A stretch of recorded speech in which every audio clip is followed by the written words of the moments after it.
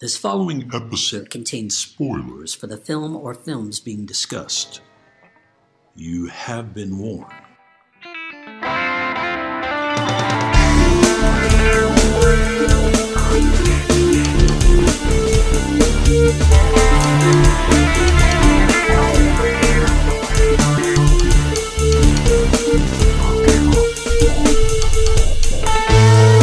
We all remember the big moments in the movies we see. The big set pieces, the famous dialogue, the twists, the naked times.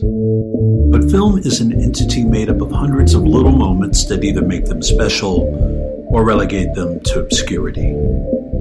We are here to talk about those moments. Welcome to Movie Microscope. Kick it, Movie Microscope.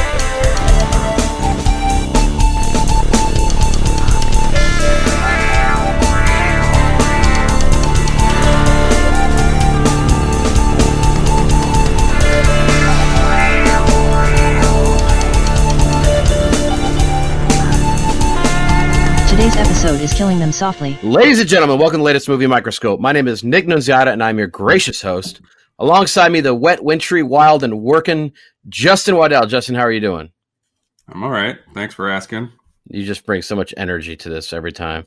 But it's not just us. We have brought a guest from quarantine, the return of Mr. Kyle Ferrer. Kyle, welcome back to the show. Thank you. Glad to be back. How are things over at Wake Forest? You getting ready to be a graduate?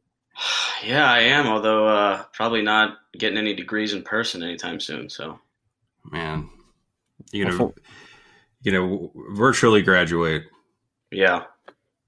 Well, your dad said you wrote a dog shit thesis, so that's good to hear. It was dog shit. Did you finish it? I did. Yeah, I defended it on Thursday. Yeah, were they calling it crap, or then you had to defend it?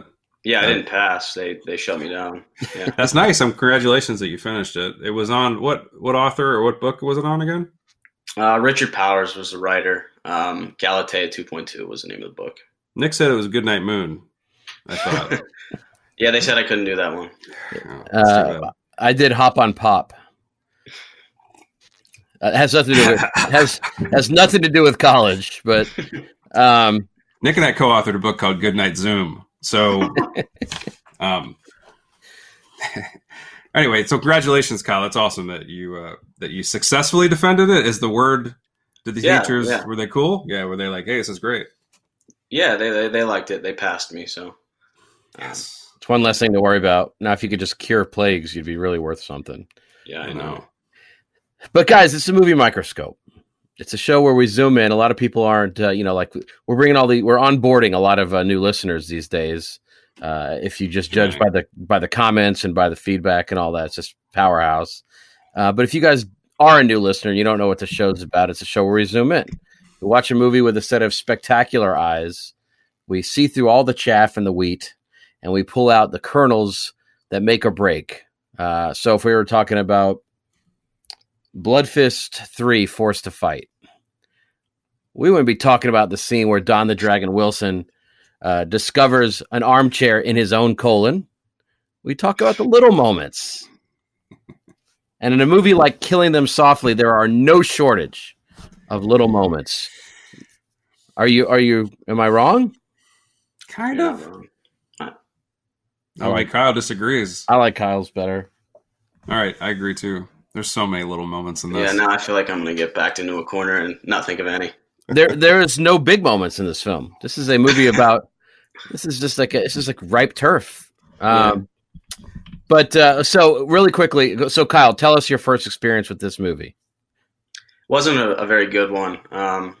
Hadn't seen anything by Dominic. Well, anything, one of the two. Watched on my laptop and remember not being as engaged as I should have. I liked Brad Pitt. I like Richard Jenkins. I didn't know if I really understood the tone, and I still don't know if I do. But it was more visceral to watch this time. Yeah. Well, when Dominic, when he was making it, he said, "This one's for the laptops." I'm making one for the laptops. Justin, I think we saw this together, didn't we? I'm not sure. I don't think we did. Did we? I'm not sure I saw this in the theater. Oh, well, then that's why it failed. Although maybe I did, because I love Jesse James. So, although I never saw Romper Stomper. That's his first film, right? Chopper. I don't think I ever saw it. Or is it Chopper? Yeah. Yeah. Who did Romper Stomper? Another individual. That was Russell Crowe's big coming out party. I get them mixed up. And Chopper is Eric Bana? Correct. Okay. So I never saw Chopper either, I don't think. It's a really good movie about the dog from the junkyard and Stand By Me. So, so maybe I did see this in the theater, but I didn't like it when I saw it first time. This movie, I didn't like it. I was like, I thought it was kind of a letdown, but then I was wrong because I think it's pretty good. Well, yeah, it's notorious for being the first and maybe the only film ever to receive an F cinema score. Mm-hmm. And I remember coming out of I came out of the theater enriched, invigorated, and super positive. I remember that. Such a good outlook, this film. Yeah. Yeah. I'm go ahead. Jesse James didn't sing to me when I saw it in the theater either. I liked it, but I didn't totally. I didn't love it. It took Jesse me James two or three viewings to fall in love with that one. What about you, Kyle? Well, yeah, I mean, I was going to say, going back to the scene on the laptop the first time. I mean, watching it this time, my stomach was turning for some of these scenes. I mean, when Ray Liotta's getting the shit beat out of him, that was tough to take. I mean, seeing it, I watched it on my TV in my room, and I was like, man, I do not remember it being this sort of intestinal. Yeah, this is a raw movie. Yeah. Beautifully made, actually. Way more. The first time I saw it, I thought it was like really kind of industrial and gritty, but it's actually a wonderfully shot film. Mm-hmm. Yeah. I mean, you could see that puke coming out of Ray Liotta. Yeah. But okay, so obviously you weren't a big fan originally, Justin. Kyle, you weren't a big fan. You might not still be a big fan, but what do you think about all this this allegory to today's day and age that they're talking about now? Yeah, I mean, I was wondering that, as I was watching the film and all of the unsubtle sort of political overtones and speechifying going on in the background. I wondered if it needed it. I mean, the sort of background and the way it's shot itself gives it a sort of depressing enough atmosphere. I don't know if it actually needed some, allegory to political depression or economic depression. I didn't know if it needed it. What about you, sir? It certainly hits you over the head with this message. But I think Dominic would probably argue that Americans need to be hit over the head with the message. So, I think that's probably why he did that. Like, I think one of the points in it, that why he played Obama so much talking, is because Obama is actually very satisfying to listen to from a certain perspective. Like it sounds very folksy, and it's what you want to hear. But his movie and the message obviously is all that's bullshit, and there's a reality that America is. So I think one thing it really won me over the second time I watched it. When I watched it for this, I kind of agree with you, Kyle. I feel like, I mean, it's not a subtle movie, but I bet Dominic would be like, yeah, I know it's not subtle, but I didn't want to make a subtle movie. The thing is, it almost doesn't matter in some respects, because even though that stuff is almost omnipresent in the movie, what's happening in the foreground is enough. Yeah. And then honestly, a lot of the talent in the movie, now we're viewing it through the context of Gandolfini being dead. We're viewing it through this new kind of resurgence of Ben Mendelsohn. We're viewing it through Scoot McNairy is actually like the real deal now. Sam Shepard's gone, and Brad Pitt just adding another great character to his somehow disrespected career. Like, he does not get the attention he deserved. I watched Moneyball right after this movie, and just won the Oscar, by the way. And I for supporting actor, which is like a fucking Whitman's chocolate. Wish someone would give him some love. I'm gonna put it in you. All right.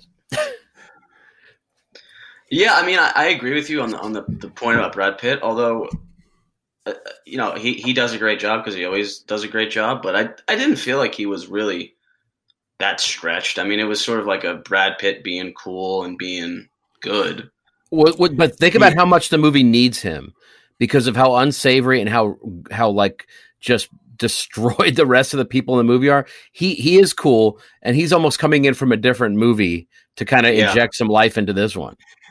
But he's not cool. That's the thing. He looks like Elvis, kind of. He's like a slick character, but he's probably the ugliest character in the film. I mean, he is so despicable on this film, man. Like, Gandolfini. We talk about Gandolfini, like his character. There's some emotion there. He's ugly too, but you kind of feel a little bit for his character. Pitt is just ruthless and just. I think the other characters you kind of can feel for a little bit. Yeah, I think McNary is great. Mendelssohn's great. Like, you kind of, they've been just destroyed by the system, and Pitt is almost like salivating to end their lives. Well, he's sort of blasé about it. He's just kind of very, but he also, he says he's blasé about it, but then he's also kind of loves his job. Right. Yeah. At least he treats Scoot great. Oh God. Yeah, I mean that might be the roughest thing about this film. McNary is fantastic. I think he's so good in everything, and he doesn't get a lot to do here, but I think you definitely connect with his character. He says the same stuff almost like that Pitt's saying. Like they'll say kind of the same things about everybody's on their own. America's a place where everybody's on their own. They both say that. Yeah, but you always get the sense that McNary is just going to get screwed, and I mean, well, and he knows it. Yeah, right. Yeah, his accent's a little treacherous at the beginning, but it kind of either you ease into it or he eases into it, one of the two. So it takes place in New Orleans, post Katrina New Orleans, and when we were watching him, when his accent came off when he lays on that Boston accent, my wife's like, "Where's the set?" And it does kind of confuse you a little bit because you got Mendelssohn, who's Australian, Scoot's doing the Boston thing. Pitt has his own. No one has an accent like Brad Pitt. Like he is. I don't know what's going on with his. Where is he from? Where is he from? Mississippi, Missouri. Yeah. Is he from Missouri? Yeah. Oh my God, you zoomed in. Thankfully, someone zoomed already. I think he thanked his parents in his speech. Yeah. And he gave a shout out to. So, what do you think about the original title for this film? Coogan's Trade. Cogan's. Is it Kogan? Yeah. Not Keith Coogan? Kogan. Aren't you glad they didn't use that? Because that's a dog shit title. Oh, you're being serious. It's based on a book called that. Yeah. And Pitt's character is named Jackie Kogan, I guess. Yeah. But they don't really refer to his character ever by his last name, right? Right. So, right. And they don't call him Jackie, do they? I don't even call him anything? I don't think they do. Yeah. No. I think Sweetie. So Nick, what? I think they call. Why don't you talk about the plot a little bit? Set the film up. No, why don't you? I don't want to. Kyle, no. These two guys are hired by this Johnny Sack, dry cleaner from the Sopranos. Yeah, a corrupt dry cleaner, and he says, "There's a poker game I want you to knock over." Hold on, let me zoom in. You could just say dry cleaner. What'd I say? Corrupt dry cleaner. And hires these guys to knock over a poker game run by Ray Liotta. Like Ray Liotta manages this poker game, and the reason he thinks it's a good idea is because in the past, Ray Liotta's character knocked off his own game, and so he thinks if they knock it off, if they rob it, all the bad guys will think that Ray Liotta's just doing it for a second time. How does that work out? Do the plans go well? Does everybody live? Everybody's fine. And so this game gets robbed. It's connected, I guess, to the mob, and then Brad Pitt comes to town to kind of figure out who's responsible. And who hires him?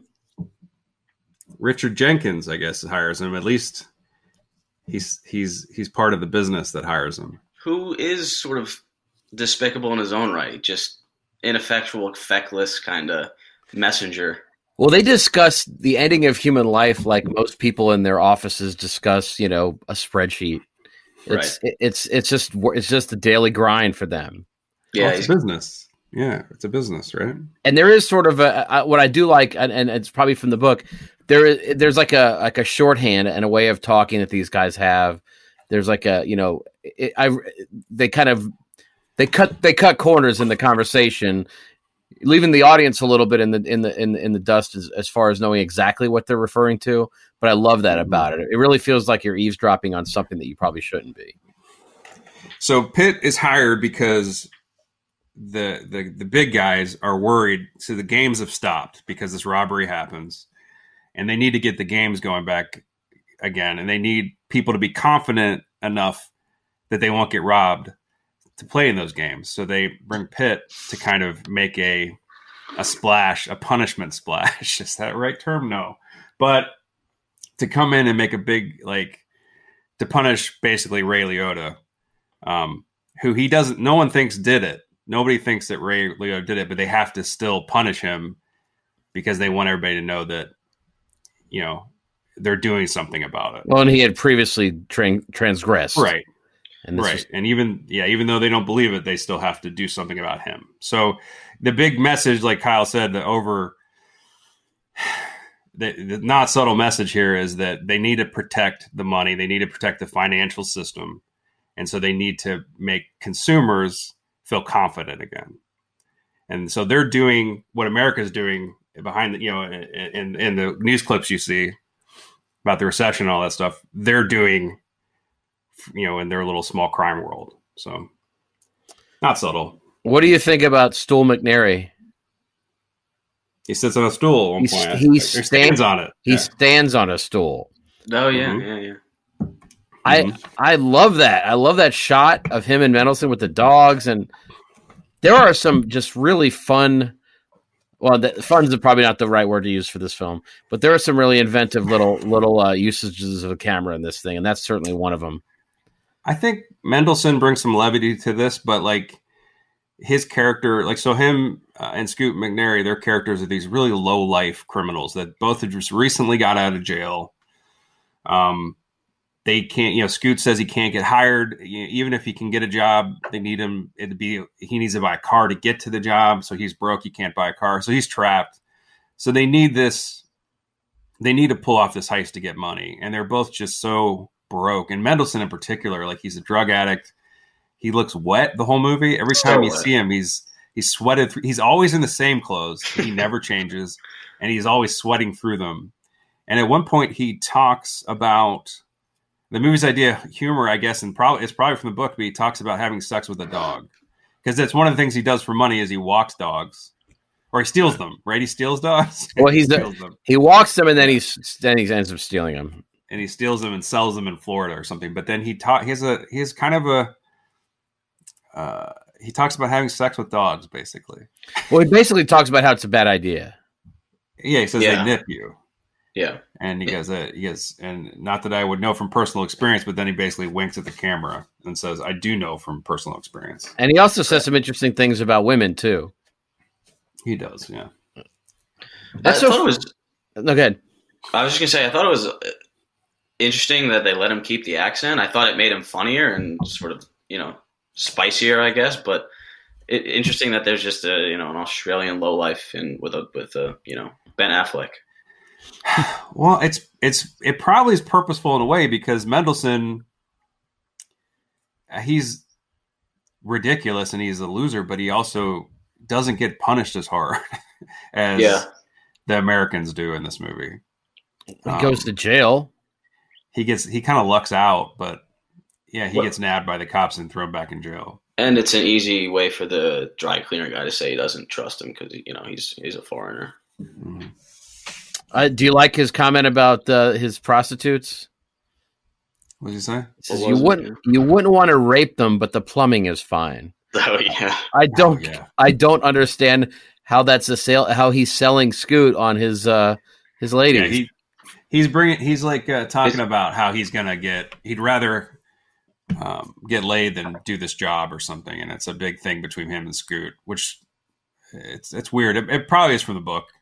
I think that Dominic said he lifted so much of the dialogue straight from the book, and he did that with Jesse James as well. So I remember thinking in the opening scene of Jesse James when they're sitting in the woods and what is it? Roy Schneider is sort of like telling a story. I remember thinking how well written it was, and this one's well written in a different kind of way, I think, but it is nonetheless sort of, you can see that same wit and sort of.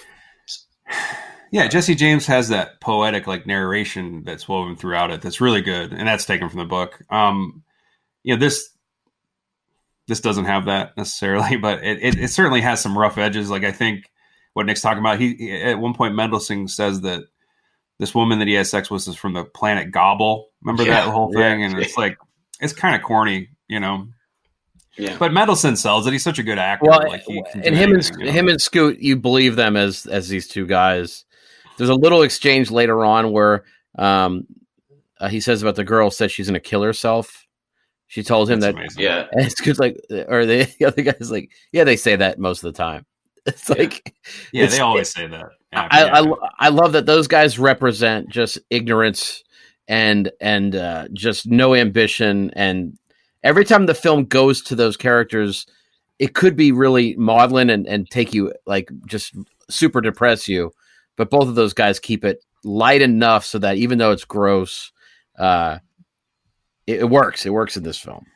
Yeah, they're both just such sad sacks. They're both, and when they show up to that robbery, and Mendelsohn, he's supposed to have brought stuff for the robbery. He brings like dishwashing gloves, like these yellow and then he brings like the worst looking shotgun of all time. Yeah, it's like a sawed off shotgun. Yeah. I think he goes walking in with a hand grenade and a condom on my head. That's right. And the funny thing is if this film was even a cult hit, that thing would have made its way into a pop figure or something, because that shotgun is ridiculous. It's amazing. So what did you think about that robbery scene, you guys? I liked it. I mean, first of all, I thought those masks, they or masks or whatever they were, they literally, I thought they looked disabled when they put them on. Their faces looked inhibited. Squishes their nose, like yeah. And I think that might have been purposeful to show just how badly they lacked any skill. But I liked how it followed them in, and then we're cutting around, panning around while they're robbing the place, and then it follows them out, kind of like the, Copacabana-esque. My favorite part about that scene is actually looking at all the people at the table. Yeah, I wrote that down, yeah. The amount of, one of the most believable things about it is they cast people that you believe. The way that those guys, some of them absolutely know to not make eye contact, and the looks on their faces, the resignation of not being able to look at these guys, and then the defiance of the ones that actually do, that are taking mental snapshots of these guys for when they get their comeuppance. That's good casting, and it's also a good authenticity in the margins that kind of helps sell that scene. I agree. Yeah, it's a very tense scene. I think it's very stressful because you kind of do like those two characters, and it seems like they're in over their head immediately. They're not really in control. They kind of split up where Scoot is covering all the people at the tables while Mendelsohn's with Leota getting the money out of wherever he keeps it. And Leota's trying to talk to Mendelsohn. He's like basically saying this is a mistake. Just put the gun down. I'll take care of your friend. And Mendelsohn looks like he's considering it. Like, yeah, that's what. But he also doesn't ever talk. Mendelsohn never talks in the scene. I guess I figured because he's Australian, he didn't want anybody to place his accent. That's as soon as he does talk. He says something late in the scene, if I remember correctly. I don't think he ever talks in it. I tell you what, those masks do work though, because they look unrecognizable. Yeah. No. Mendelsohn looks like somebody. Oh, but not like himself. He looks like Brendan Sexton III. Okay, well, tell me I'm wrong, Nick. I don't remember what that fuck looks like. Okay, so I got a very important question here. Does Leota enjoy himself in this movie? This movie hates Ray Liotta. He is so fucked up in this. The only time he's even remotely happy is in a flashback. Yeah, go ahead, Kyle. I'm sorry. I was just gonna say that scene, he's just whimpering. I mean, it's the only scene where he's not enjoying himself, but you get the sense that maybe he's a little confident is when they're robbing him, and he's sort of like adding to the sense that, you are so screwed. But but otherwise, yeah, I mean, he gets battered. And I'm sure in the back of his mind, that character knows that he's connecting the dots to, if these guys aren't stopped right now, it's going to blow back on him. Unfortunately, he's fine. Nothing bad happens to him as a result of this, though. He does get that flashback sequence when he's telling everybody, like, they have this whole thing where his game gets robbed. They do some investigating. They beat him up in this flashback. And then he doesn't talk. And then later on, he reveals that he did actually knock over his own game, and he's laughing about it. He gets that Ray Liotta laugh, which is one moment of joy. Oh my God, yes, that Goodfellas laugh is. It's the Christopher Walken always has to dance in movies, and Ray Liotta always has to do that maniacal laugh, that Chantix laugh. Yeah, exactly. They call it. Yeah. Is he still slinging for Chantix or whatever? Is he? Chantix. Yeah. What is it? Yeah. I don't know. Man, that really turned his life around, that drug. Yeah. Yeah, those things have been sucking Jackie's blood for so fucking long. So anyway, and the company kind of likes him. His name is, what is his name? Mark Trapman, right? Like, isn't his name like something like that? Yeah. They kind of like him. They say that they tell through Richard Jenkins, they're like, do we really have to hurt him? And Brad Pitt's like, no, we have to actually kill him. Even though he didn't do it, we have to kill him. And Jenkins is like, well, I think company just wants you to, ask tough questions. And Pitt's like, what does that mean? And so basically give him a horrible beating, right? Yeah. And then Pitt just like, as soon as we beat him up, they're just going to kill him anyway. Why even put him through that mess, But they go through this beating that Kyle's referred to before. That's a rough one. It's a rough beating. I think it's rougher than when he ultimately gets killed. Way rougher. Yeah, at least that's quick when he gets killed. Yeah. Plus, he gets his ass kicked by Max Casella, who, it's funny because I mistook him for Fred Savage in another film, and right. so I looked him up for this, and it turns out he was on Fred Savage's show for a stretch. He was on Doogie Howser too back in the day. Yeah. So, I mean, that guy's been around for a long time, but he does look like a lot of people. Okay, so you mentioned Jenkins. Honestly, there are like 3 extended sequences where it's just Pitt and Jenkins talking. I think that might be my favorite part of the movie. Watching these guys together is insane. Yeah. It is great watching those two just bullshit. No, I mean, Jenkins is annoyed by Brad Pitt and can't make sense of his character. And is kind of the go-between, obviously, the mouthpiece for the company. And then Pitt is exasperated with Jenkins. Like they both just kind of dislike each other. And at the end of the movie, there's this great shot where they're meeting in a bar and Brad Pitt goes to the bathroom and Jenkins just waves it. He leaves, he waves his cigarette smoke. Like he's annoyed that he's been smoking and he puts it out. Like there's just everything they do, they hate. But Jenkins is like, he's always good. Every single thing he's in, he's so good, maybe a little bit the same, but he's always worth having in films, I think. And it could be any genre. It could be a big part or a little part. He's always Jenkins. So I don't know if you've ever heard, there's a photographer named Gregory Crewdson. And I was shown his stuff like ages ago, and I fell in love with it. Have a couple of his books, and then I don't know if it was conscious, but there are so many shots in this movie that look like they were taken out of that guy's work. So I would, really? Listeners, if you get a chance, look up this guy's work. And there are some shots in this movie that it almost adds value to the movie because it's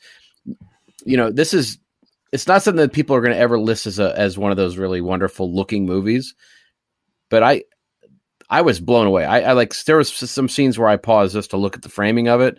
Dominic is effortless. He's fucking effortless with it. Is that the one where it was really throwing up blood? Is that what you paused? It's right after when you see the little chunks on the ground. Yeah. I figure it must have been that. No, it's usually like empty parking lots with street lights, a little water on the streets. It's like what is that? What's that famous painting, the Night Watch or whatever it's called? The diner. Well, a Hopper painting, yeah, right. Mona Lisa. Yeah, that one. Hmm. Yeah. I mean, well, talking about sort of puddles in the streets, I think I wrote at some point, like, it's not a noir movie, but it's like, got all like the shining, reflective sort of surfaces. I mean, it's dumpier than a classic noir look, but Yep.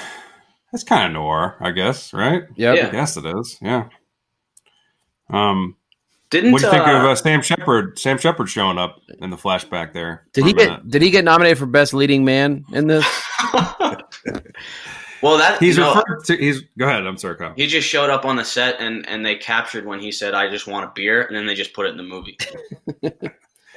He plays a Brad Pitt's like almost, I guess, mentor, and he's like the guy that really would be doing this job, but he's sick, and Brad Pitt has stepped in to pinch hit. And Sam Shepard's in one scene, but they refer to his character throughout. Like, so Right. Brad Pitt always brings up that Dylan, or the company's like Dylan would do this, Dylan would do that, and Brad Pitt's like, Dylan's sick, he's not here, I'm here, that kind of thing. So they, at the end of the movie, actually, he's dead.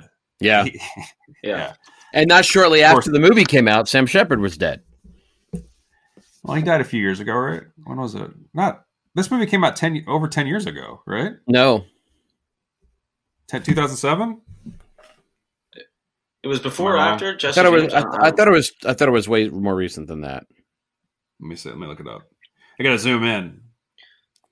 By the way, this was Dominic's attempt, because Jesse James was such a failure that he was looking for a financial windfall, like 2012. a big blockbuster. 2012. 2012. When's Jesse James? 2007. Then is that what I get mixed up? I didn't. So it is. I don't want to zoom in on that.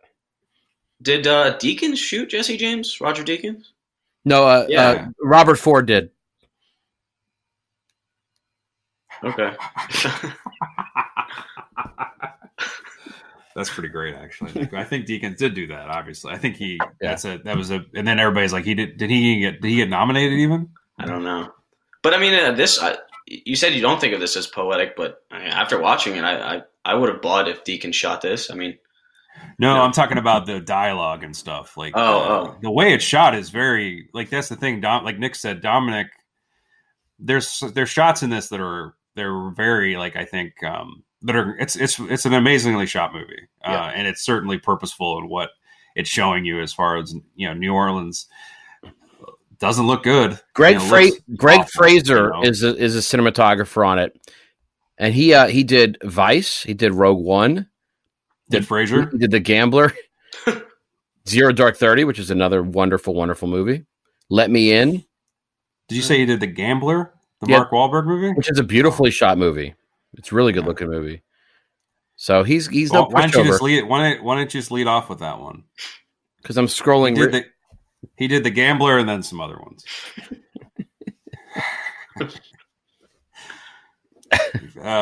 So, what do you think of when they tell so Brad Pitt suggests that they get Gandolfini to come in to help clean up this mess? They find out that it wasn't Ray Liotta that did this. It was a group of 3 people, and they know who they are. So they want Gandolfini. Pitt wants Gandolfini to come in to help him kill them. And then Jenkins says, "Well, make sure he flies coach." yeah, yeah. And then there's a quick shot of him piloting Craig T. Nelson. It was very sweet.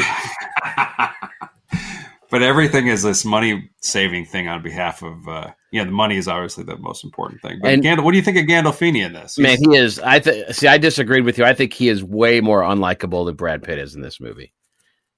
I disagree. I think Brad Pitt Brad Pitt has no soul in this movie. I think Gandolfini has a sliver of soul. I mean, it's so sad.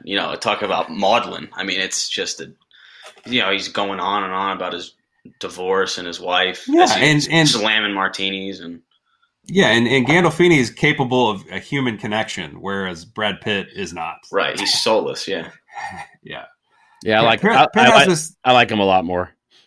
Well, Pitt has this. Pitt is charismatic. He's charismatic, but he has this thing where he says, in the movie, that's the title of the movie. He says that he likes to kill people softly from far away because he doesn't let emotion get involved. But at no point in this movie is he far away from anybody. He kills them up close every time. Yeah. You know, like, and even with Scoot, like he like totally just lies to him up to the last moment and he shoots him point blank. I mean, it's just like, you know, he's he's not a pile of shit. He's not greedy at the end. He wants to get paid his due. I like it as a counterbalance to his character from The Counselor a little bit. It almost feels like that's like that guy with some polish on him. Right. And you have to like that Pitt he's a movie star, but he like makes movies like this. I mean, this is a movie, this character is he's great at it and he's go ahead, I'm sorry. I was gonna say, like kind of like I said earlier, I don't think this character is so risky that it would ever hurt Brad Pitt's movie star status. That's true. I think it's risky to make this film. Like that's what boggles my mind that they would think that this was like going to be a commercially viable film. Like it's such a obvious rip on America, and then it's got no fun moments in it. It talks about having sex with dogs. That's as fun as it gets in this movie, and it's like it's bleak as fuck. And what are you thinking? Do you guys think we're going to get to about 500 mil worldwide, or do you think they were that surprised that nobody came and saw it? I can't believe they would be. I don't know. I don't know. I still. Maybe it cost nothing. I don't know. How much was the budget?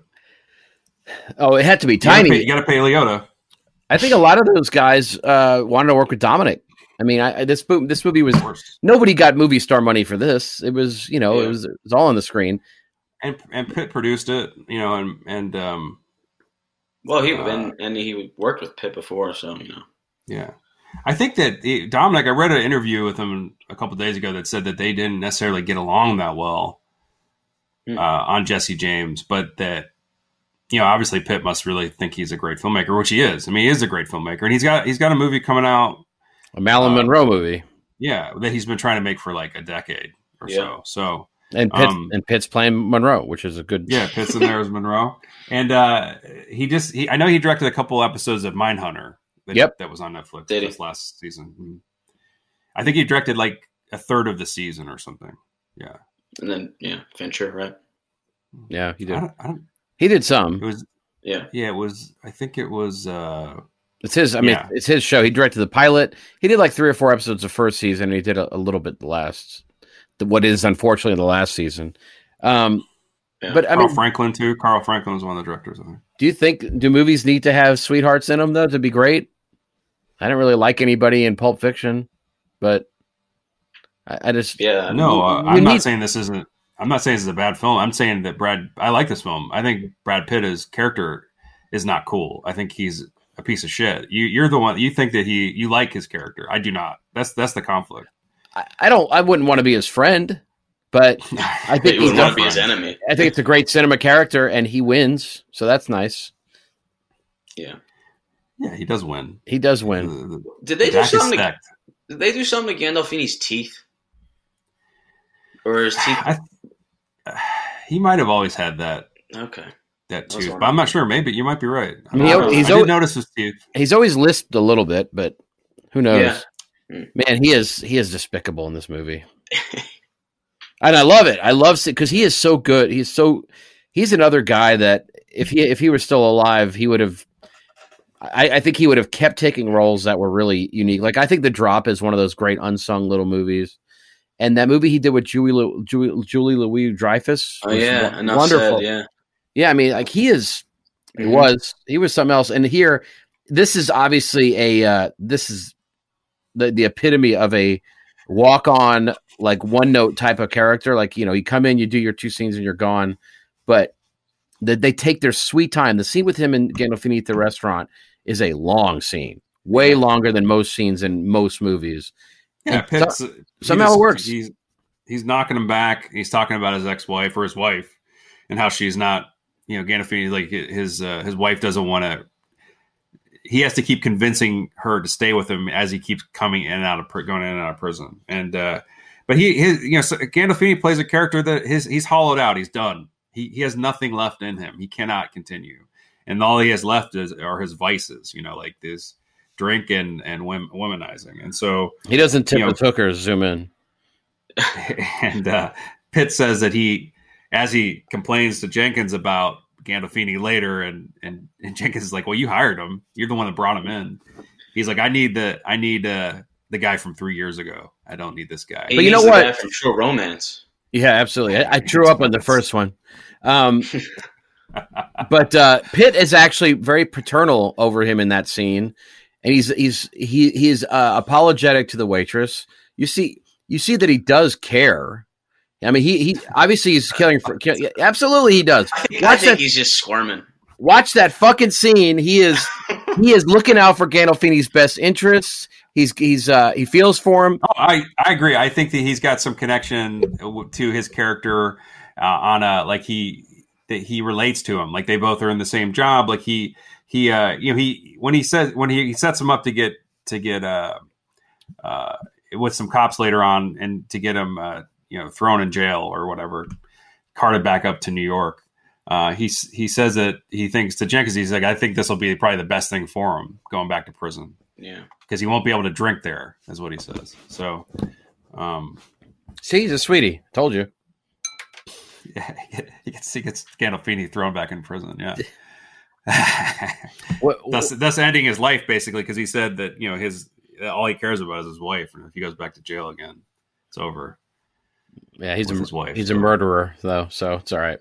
What about the scene where the scene that like, okay, you forgot there is a funny scene in the movie, and it's a scene that they used in the trailer where they are trying to dispose of that car.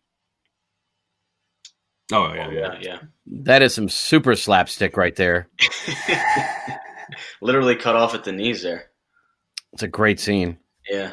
Yeah, they try to blow up a car and it doesn't go right, and it knocks down one of the lower level. It doesn't kill the guy, but it barrels into him, right? The exploding car barrels into Kenny Gill, I think is his name. And he's the guy who fucks it up for everybody in this movie because Mendelsohn chats him up about all this shit, and it starts the steamroller on everybody's lives.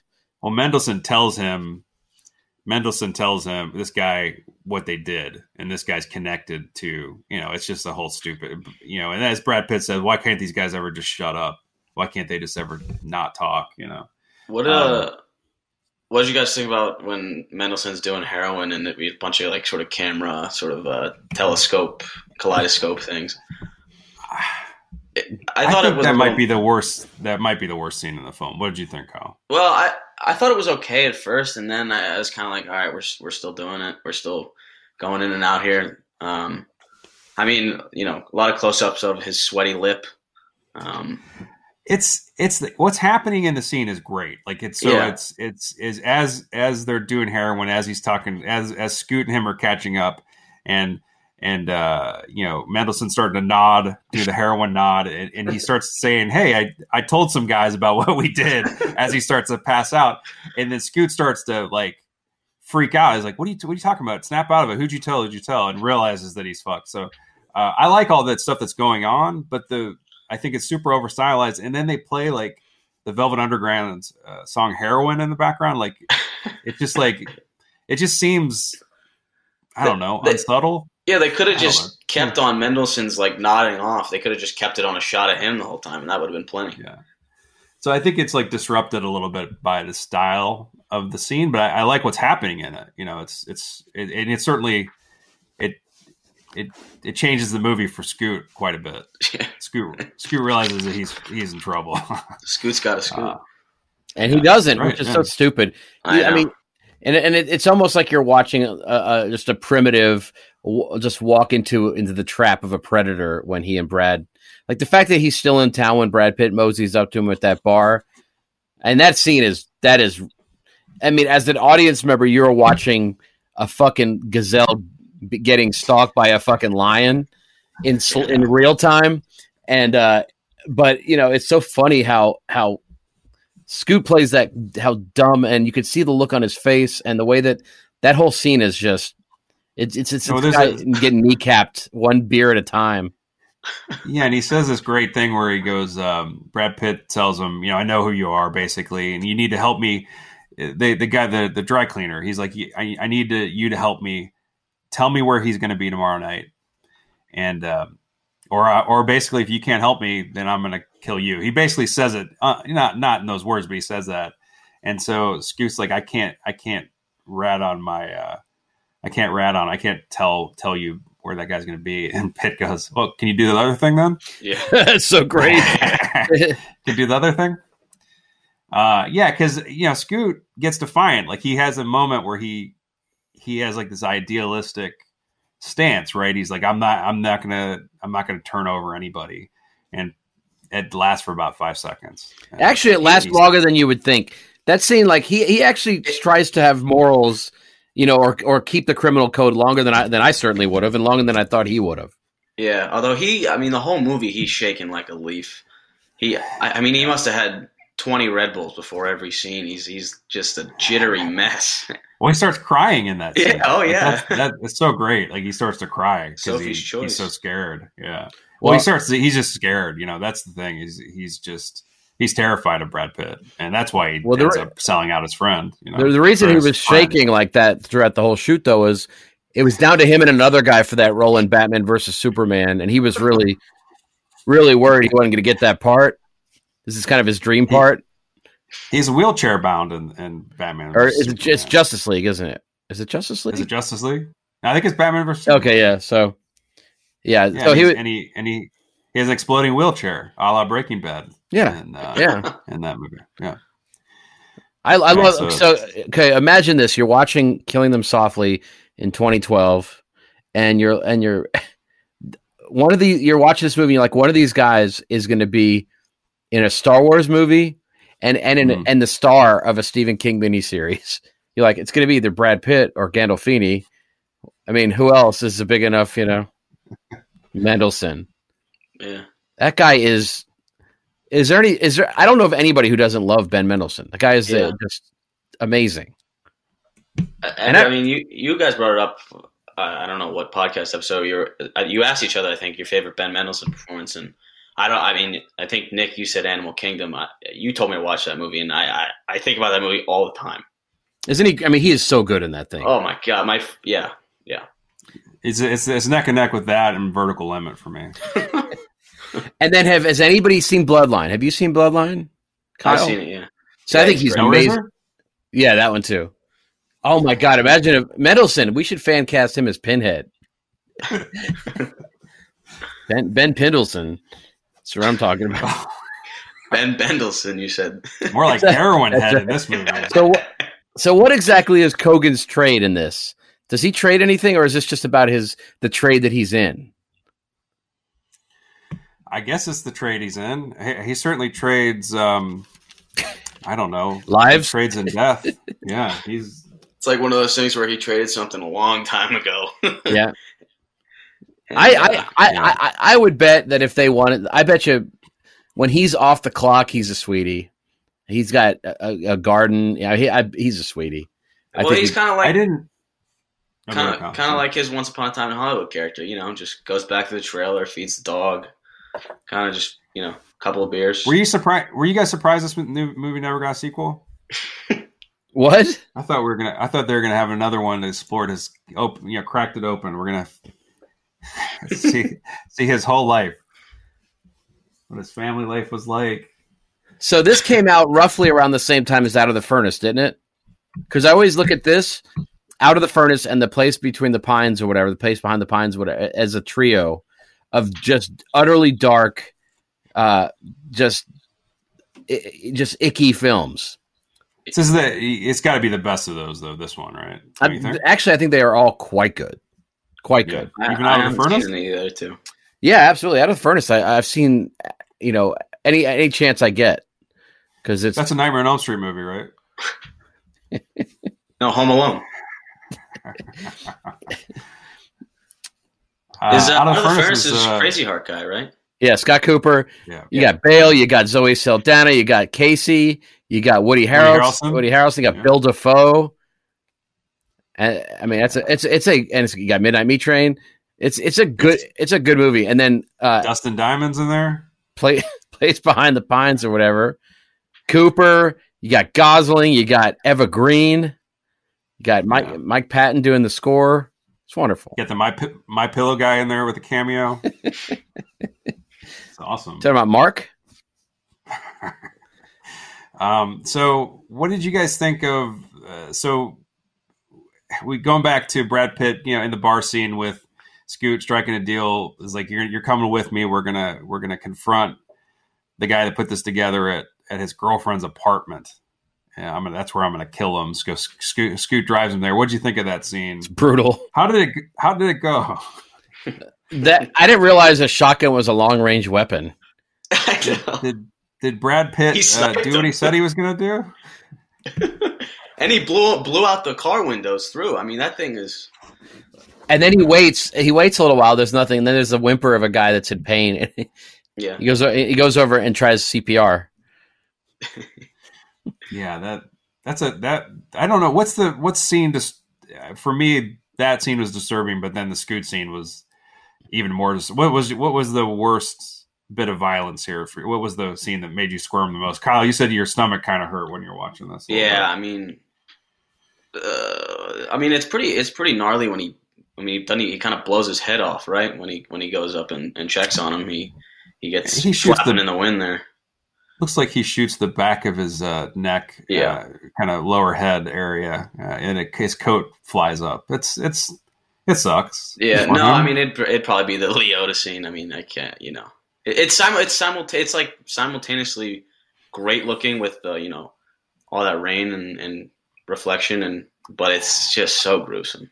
Yeah, Nick said that it got an F Cinema score, and I can imagine why, because it's so brutal. It's like those scenes are quick, but they're just very, very brutal. And then it also says mean things about America. Okay, mean and accurate things. Here's the problem, though. If it got an F because of the violence and the darkness of it, I go to Kroger and half the magazines are ammunition and assault weapon magazines. So people have a tolerance for violence. People have an appetite for it. I just don't get it. Is it because the characters aren't winking at the camera and that there's not a cool song playing while they do it? Because to me, there's no difference between this. This is in the same genre as Tarantino stuff, as Out of Sight. It's in the same genre. I don't understand why this doesn't get a pass. I think it's a combo of it's super slow. It's great. It's dialogue heavy. It's great. It's very violent. It's very bleak. The tone is very bleak. So I think that combination, I think a certain amount of people, even though I didn't like when I first saw it, I wouldn't have given it an F. There's definitely artistry at work here. It's just that, maybe people are expecting to see Meet Joe Black or something. Well, it's dialogue heavy, but I mean, the dialogue's funny. A lot of it. I mean, it's entertaining dialogue, I think. I agree, but I think it's very dialogue heavy. So I think when people go see movies, they expect laughs and to be entertained. Maybe at least people at test screenings. I don't know. Although this is the cinema score, right? This is people walking out. Exit polls, yeah. Yeah. What's your most harrowing scene? Just I don't like when Scoot gets killed. It's so out. I mean, it's so unexpected in a way. Maybe not, but.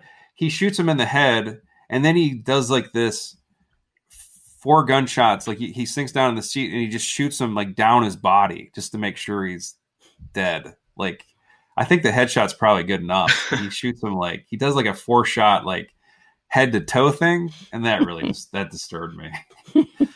That's great. That doesn't even seem like something Pitt would do. It's like Pitt's not overkill. He's just the right amount of kill. That's right. That's what he says. He says he's not overkill, but I think he probably, I said, I think he probably takes some enjoyment from this job. Kyle's right. On his Hollywood star on the Walk of Fame, it's got his handprints and it says just the right amount of kill. I mean, he definitely does. He does that. He's there's a certain vengeance that's happening with his character. Whereas the business is oh, this has got to happen, or we're hands off. When they're really not. Pitt is he'll say stuff about the characters this is the last time he's ever going to be doing this. He'll say that. Remember, he says it about Leota's character.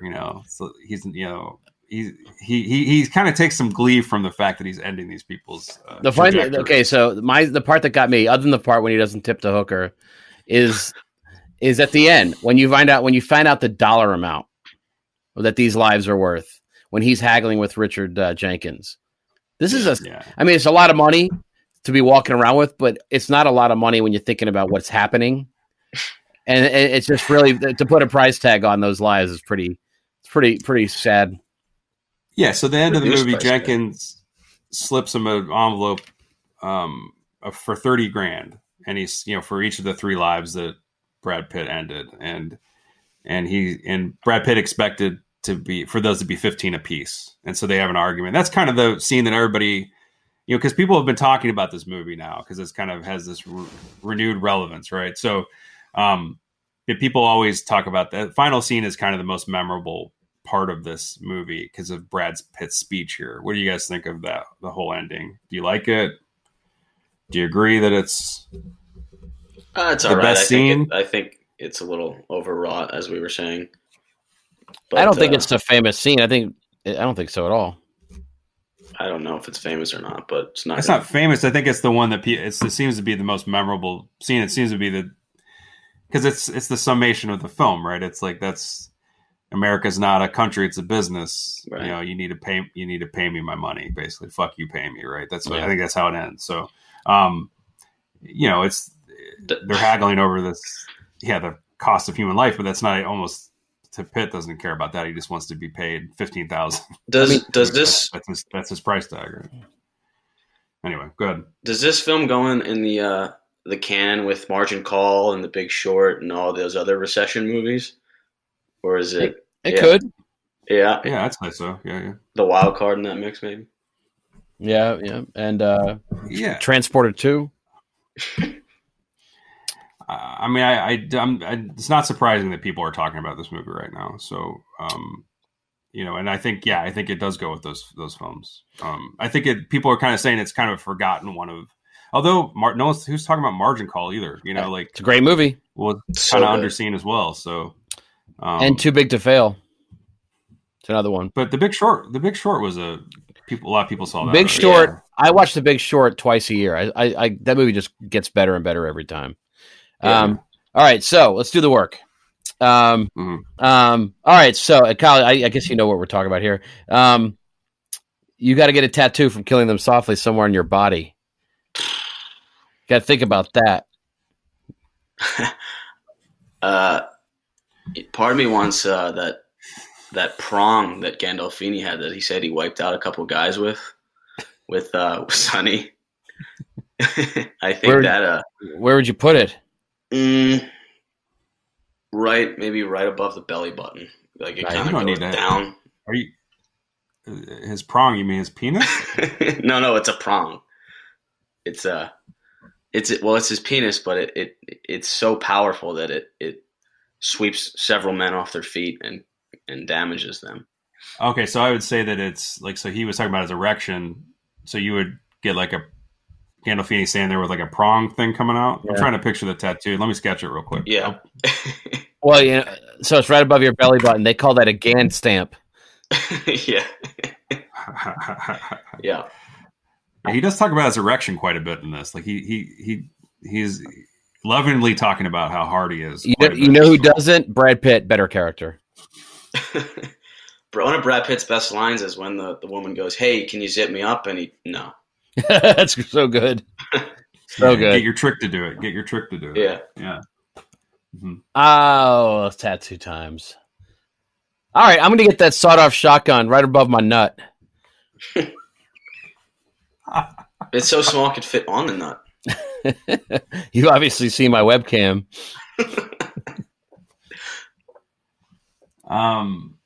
I would just get that. I would get that the squish face of Ben Mendelsohn.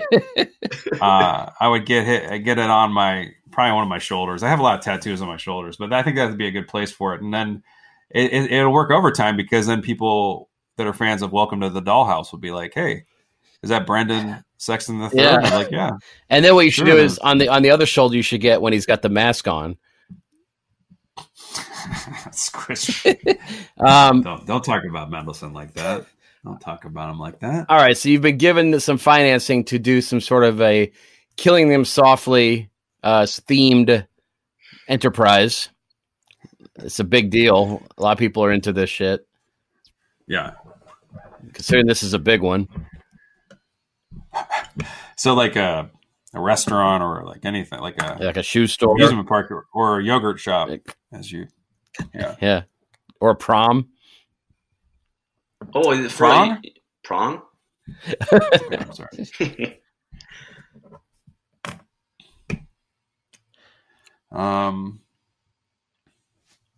Oh, do you know? So one of the songs at the end is as Brad Pitt's walking through fireworks, which is a great shot, like a kind of this hero shot of him slowly walking through fireworks going off. They're playing this song, and one of the lyrics is, "It's a Barnum and Bailey world." Did you hear that? Yeah. It's like this old song. Yeah, it's pretty great. I like that song choice better than the Velvet Underground, although they did throw in Nico in this as well, so I did like that. Okay. Your your indie cred is safe, Justin. Is Velvet Underground our indie? No, the other one. All right, Nico? yeah. Oh, big She time. was with the Velvet Underground. So it's the best. Oh, you're the worst. Yeah, you're Lou Reed. Rest in peace. He's dead, right? I don't think he is. Is he there? He's super dead. He died from Lulu. All right, so he's dead for a while. I've created, you know, like they have those where you stand in a booth and that hurricane happens around you at the mall. They have like a kiosk where you go in and hurricane winds slam at you. You know what I'm talking about? You've seen this? No. Justin? Nobody? I've been to the mall. Well, at some malls they have a booth you pay to go in, and you're in like a hurricane. They play all this wind blows around. So I have something similar to that. It's like it's in the middle of a mall, and it's an automobile, and there is rubber fake glass shatters, and basically a camera films in slow motion. This thing rotates really fast with you inside getting banged around like Ray Liotta. And like you're like in slow motion, your face is all twisted around. There's pieces of glass flying everywhere, and what it does is it records a QuickTime video that you can use on your social media platforms of you getting Ray Liotta'd. Yeah, because in this movie he gets shot. He gets shot in the head, shot several times, and then he slowly, his car goes into traffic, and he gets hammered by a series of cars. His lifeless body being strewn around in slow motion. My favorite shot is when the door gets shot. There's just a shot of the door losing it. Yeah. And then the shot of his head splintering the glass is amazing. The funny thing is, the next shot, you see a truck hitting him and the glass is back to normal. That's how good his head is. So what are you guys building? Well,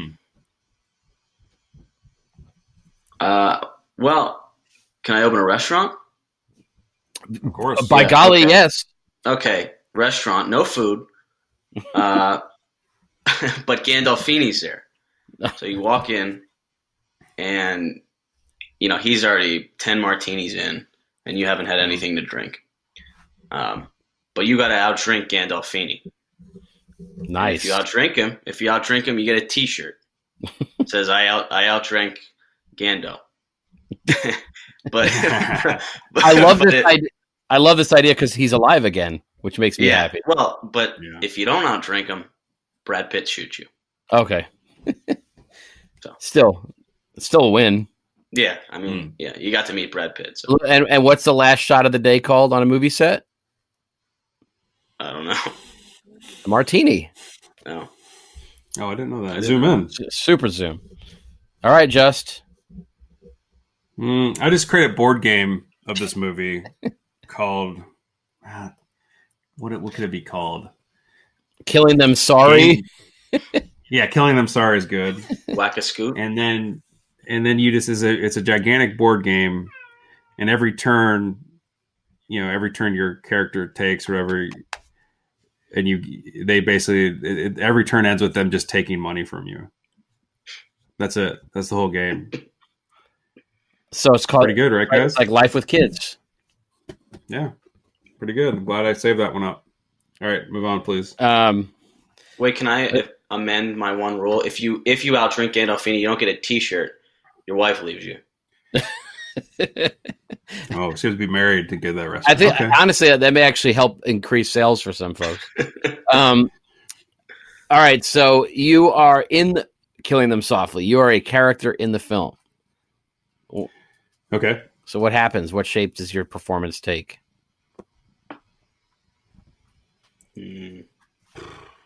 Okay, I'm a dog pimp.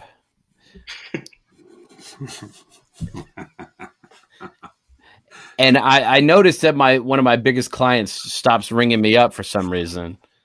And then I read about this raid at the train station, and my character blows himself away. I fucking slam myself away. I actually punch myself to death.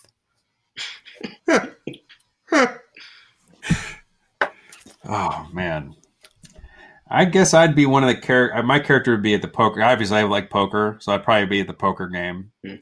And then those guys would come in, and they'd go, okay, now everybody take out their wallets and put their money on the table, and they do a double take because they look at me, and my wallet and my money would already be in front of me at the table before they asked. I'd already have that shit out, and my pants would be wet.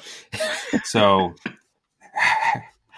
and then the sound of Velcro as they're opening it.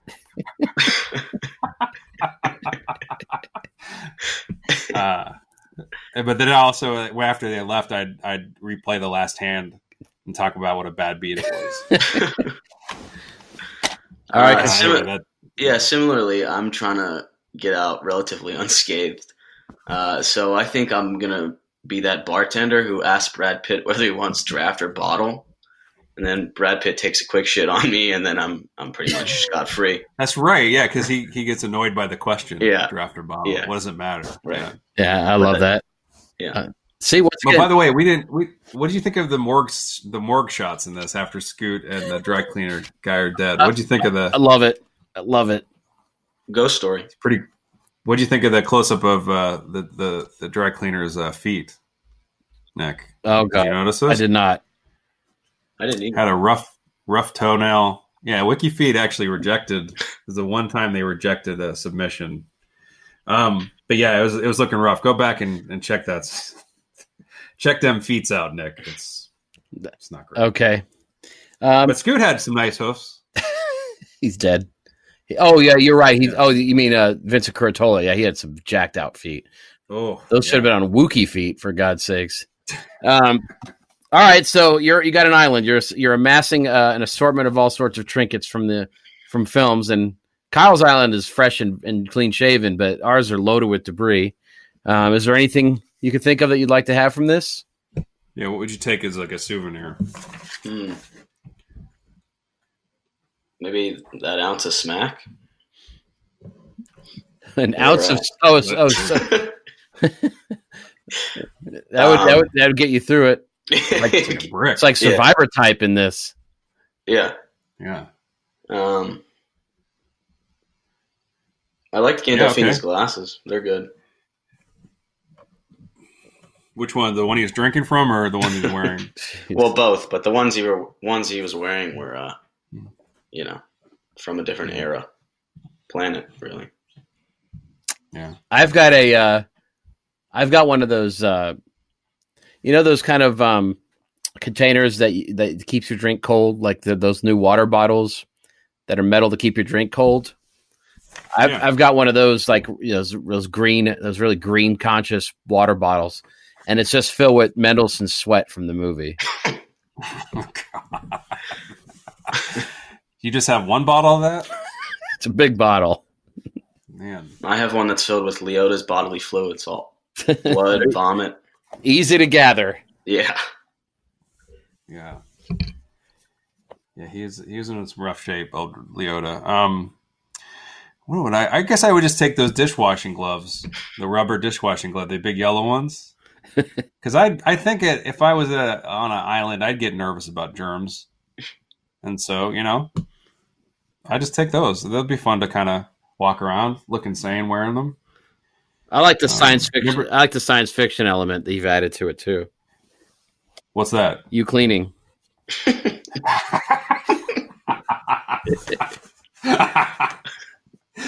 Oh man.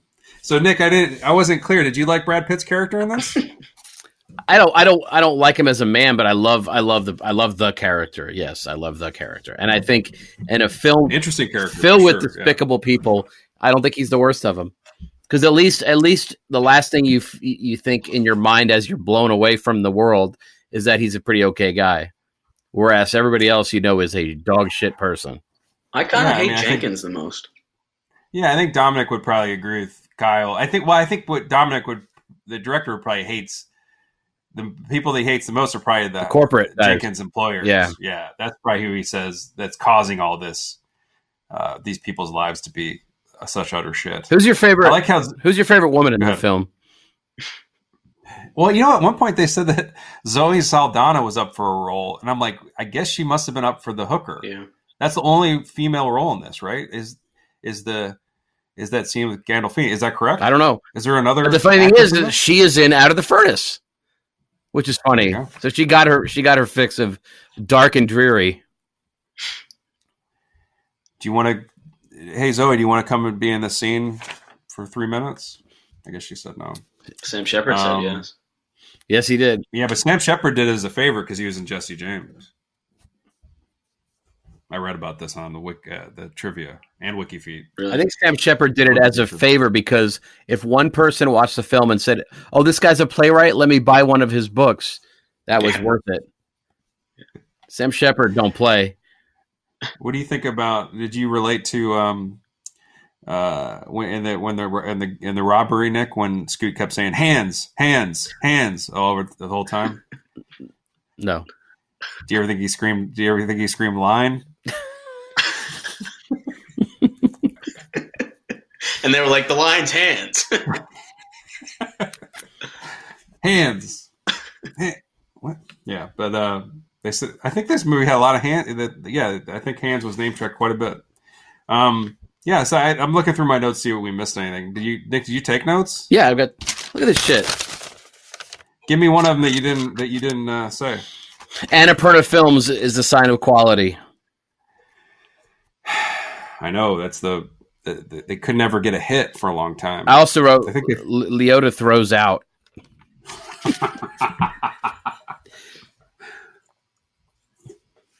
He didn't want to.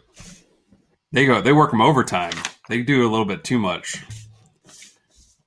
The guy works him even more because he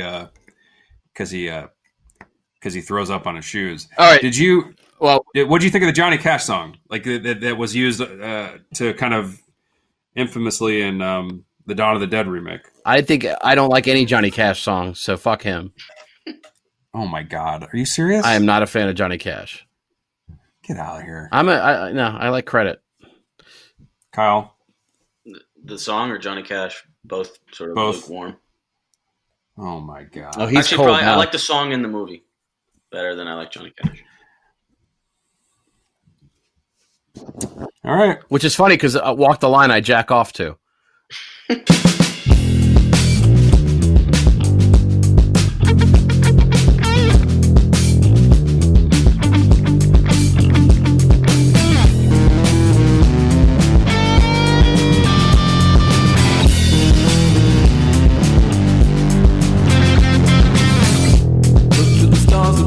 The night that came to be.